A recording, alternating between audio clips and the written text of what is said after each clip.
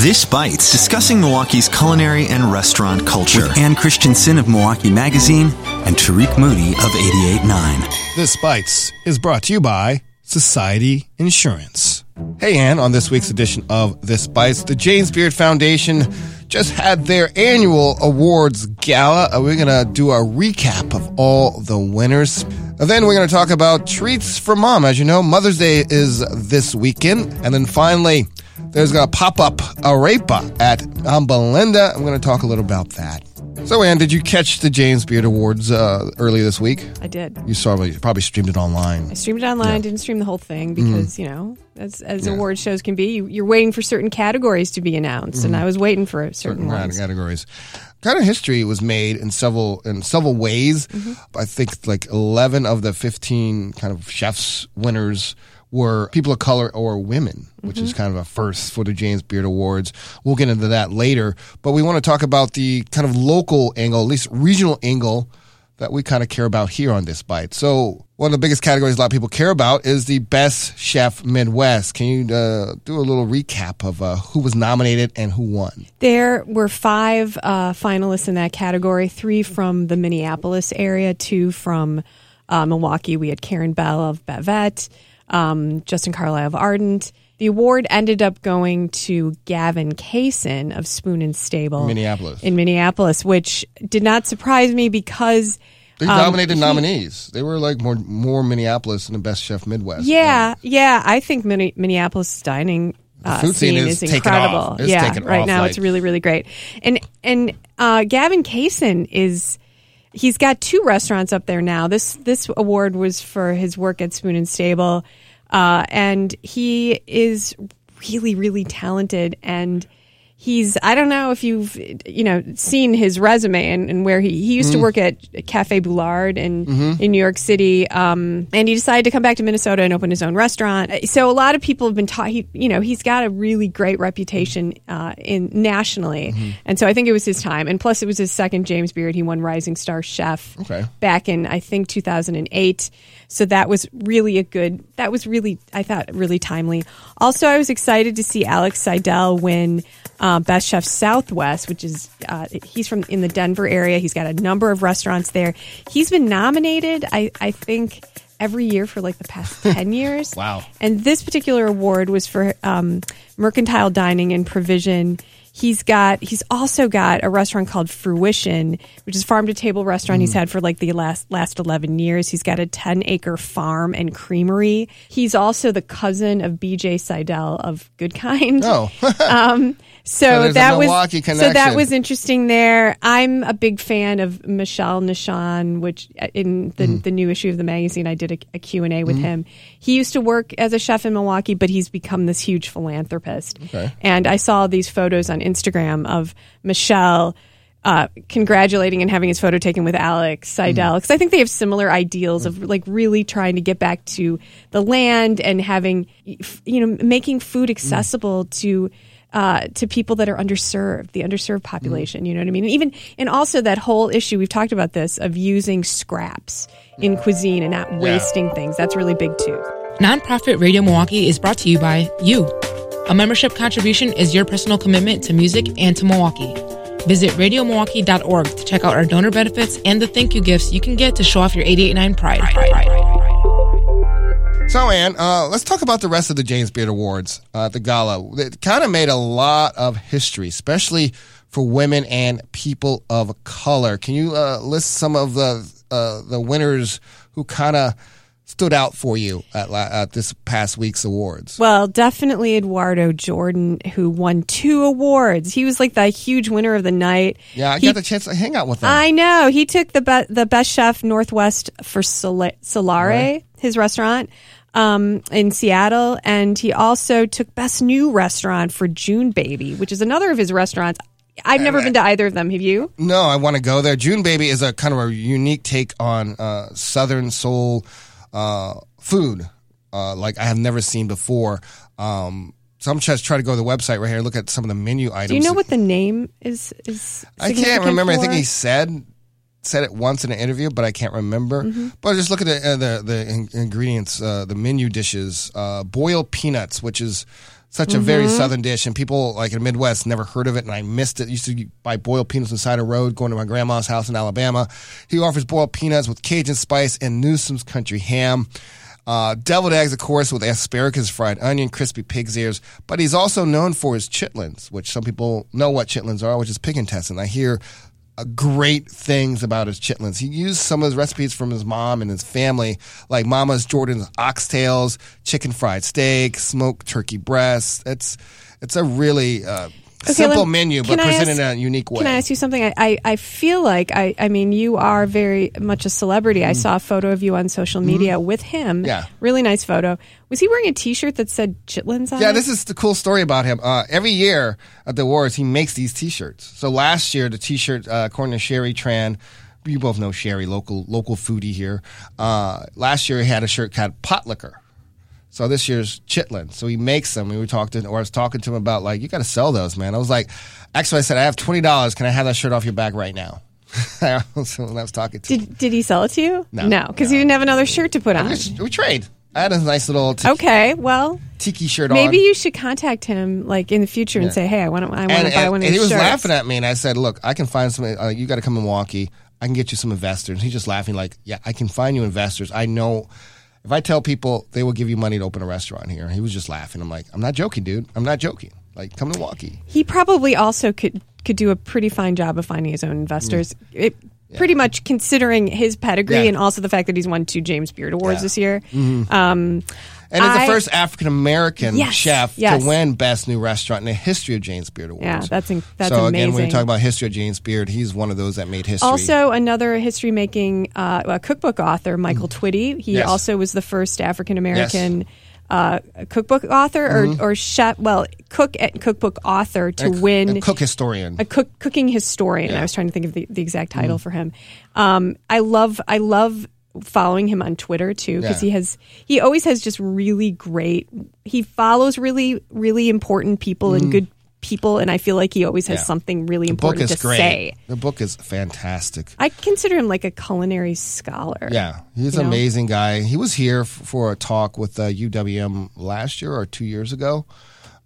Great guy, great personality, very passionate what he talks about. Loves understanding the combination of food from the African diaspora along as food from the Jewish diaspora as well. Yes, and bringing that together. And he's also gay as well. So it's like he's Jewish, he's gay, he's black, and you didn't know that? No. Yeah. He's a character, and like he is the coolest guy you ever meet. Yeah. Well, the other one that I absolutely loved, and I listened to a segment with her on NPR, is DeLester Miles, who won Best Pastry Chef. African-American woman for the first? Highlands Bar and Grill. I'm not sure. Okay. She's been nominated several times, and she actually does all the baked goods for this particular, or all the desserts rather, and for all. In Birmingham. It's in Birmingham, Alabama. I lived there exactly. for a few years. You got to listen to her talk because she's so interesting. She went to college for computer science and decided, you know what, I always loved watching my mother and my aunts cook and making, everything from German chocolate cake to some kind of lemon meringue pie or something as a kid. And she does a lot of those really incredible, really homey, grandma cakes. Yeah. I call them old lady cakes. That's the term cakes. I really like. But she does that, and she's just charming. I loved listening to her talk about how much she loves doing what she does. She's also diabetic, which she talked about. Yeah, she talked about being a diabetic and how that obviously was a huge adjustment for her. She's known for 10 years, and you have to taste everything that you make, right? But you come to a period where you're like, okay, I know how to make this work. I'm not going to eat a whole dessert, but I'm sure that presents some challenges. But she rolls right through it. I love her, and she talked about this really interesting sounding tiramisu that she makes at the restaurants. That instead of ladyfingers, she uses lemon pound cake. Whoa. With espresso. So lemon pound cake soaked in espresso with the mascarpone cheese. So it's a little different take on tiramisu. Sounds very Alabamian to me. That sounds like my grandma would do something like that. Yeah. She didn't win, but potentially could have made a huge history during the awards. Mashama Bailey was the first African-American woman chef nominated for a Best Chef Awards at the James Beard. She did not win, but she could have made history. But another chef of color took that prize for best chef South, and that was Rodney Scott barbecue. And I've had a little taste of that at Eau Claire. He was there doing Eau Claire a couple years ago, but his barbecue is known worldwide, literally worldwide. People flew in from Europe to Japan to go to this little place outside of Charleston to try his barbecue. But apparently he has a new place in Charleston. So you don't another have to, reason to get to Charleston. So Tariq. like before, you had to go by an hour and a half outside of Charleston, which is actually his dad's restaurant he inherited. Now he has his own restaurant, his own name in Charleston, and it's like barbecue chicken, whole hog. It's a kind of nice menu in Charleston. So congratulations to Rodney, and also congratulations to Mashama Bailey to Savannah, Georgia, who's a restaurant at the Gray, who became the first African American woman to be nominated for a James Beard Best Chef Award. Any other highlights for you for the James Beard Awards before we go on? Gabrielle? Gabrielle Hamilton, who's, I can't remember exactly which James Beard award she's won in the past, but she was named Outstanding Chef, which to me is like a career award, you know what I mean? Like she has obviously done a lot of interesting things. She runs and operates Prune Chef in New York City. She has Blood and Bones. That's her book. Now I'm blanking. You read that? Yeah, I've seen that book. Yeah, you've seen it. Okay, I read it. She's a pretty interesting. Prune was an interesting restaurant. I was there. I don't know, maybe 2 years ago in New York, and it was a little hipstery New York. It had a certain aesthetic to it, but it was really fun and it was definitely delicious. I mean, it's hard to really once you hear about certain restaurants in New York to find bad restaurants. You know what I mean? Yeah. But it was it's kind of a charming space. So I liked seeing that. I think she is definitely a rock star as far as female chefs are concerned. I just thought it was a really good year. It was a really and as you said, very important year. So I loved seeing just all those firsts. That to me is so really cool. Important. So congratulations to all those winners. Next up, we're going to talk about sweets. Mother's Day is this Sunday. And if you haven't got anything for your mom, then you're just a terrible person. You're just bad. Well, I don't know why you're even on this planet. If you didn't listen last week and you didn't make that reservation for brunch already, you're kind of out of luck. Yeah. But, there's definitely going to be some bakeries that I really like. And when I think of mom, and I just think of a really, really fun a dessert that would put a huge smile on your mom's face, a pie. Yeah. Who wouldn't love a pie? Love pies. Honey Pie down in Bayview, they're going to be open they're open every weekend, but they are doing some special flavors for Mother's Day weekend, so Saturday and Sunday, and I would call ahead to reserve a pie if you want to get a whole pie. They're doing strawberry lavender, Door County cherry berry, classic chocolate cream, and key lime. Okay. Now, had you thought ahead, you could have sent your mom a piegram, which would have been a really fun gift. I've done this. If you didn't do that, you're still a terrible shop. Maybe you could have it FedExed or something. I don't know. Overnighted. Another bakery I love is Miss Molly's Pastry Shop out in Milwaukee, borderline Tosa area.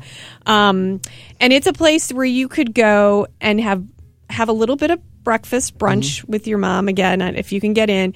They're now doing a sake Bloody Mary. Isn't that interesting? Where is this? This is Miss Molly's Bakery and Pastry Shop out on 92nd and Center. Did not expect that. Yeah. Kind of just went. But okay, consider what you could get for your mom. Now, I would say there's a peanut butter. These are some of the desserts that they have oftentimes in the case.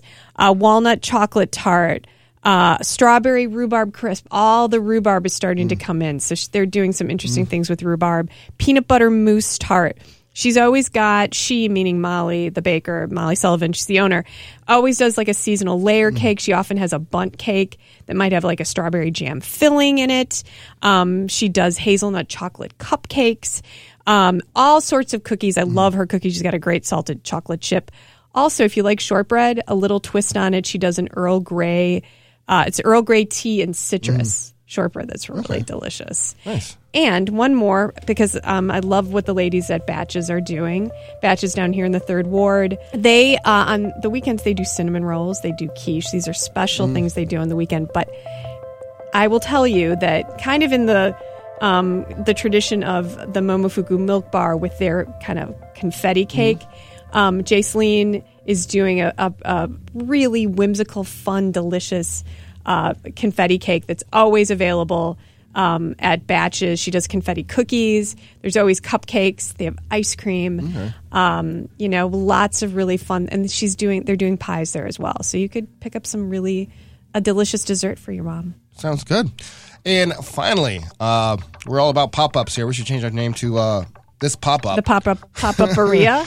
Yeah. Melinda is back, and they're going to do a pop-up arepa. Can you talk a little about that? Well, I need to clarify this because it started as a pop-up.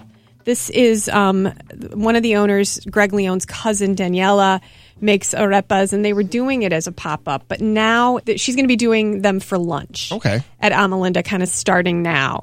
And so you'll be able to, she's calling it Arepa MKE.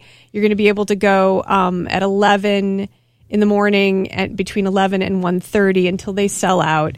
And this is going to be on Mondays, Wednesdays, and Fridays. Okay. So I don't know if that really is technically a pop-up anymore, but I guess if it's every week, but it's a permanent pop-up. Permanent pop-up, I would say go at 11 if you want to make sure that you actually get a good lunch, because, they might run out. They might run out, yeah. Cool. And she does different fillings, shredded beef. She does black beans with feta, chicken and avocado salad. She'll do a vegan one as well. Well, that wraps up this week's edition of This Bites. This Bites produced by Tyrone Miller. Handcrafted sonic inspiration comes from the License Lab with support from Society Insurance and your membership. Subscribe to this podcast at radiomilwaukee.org/podcast, on iTunes, or anywhere you listen to podcasts. And as always, Ann, stay hungry. And keep the Malort cold. Till next week, take care.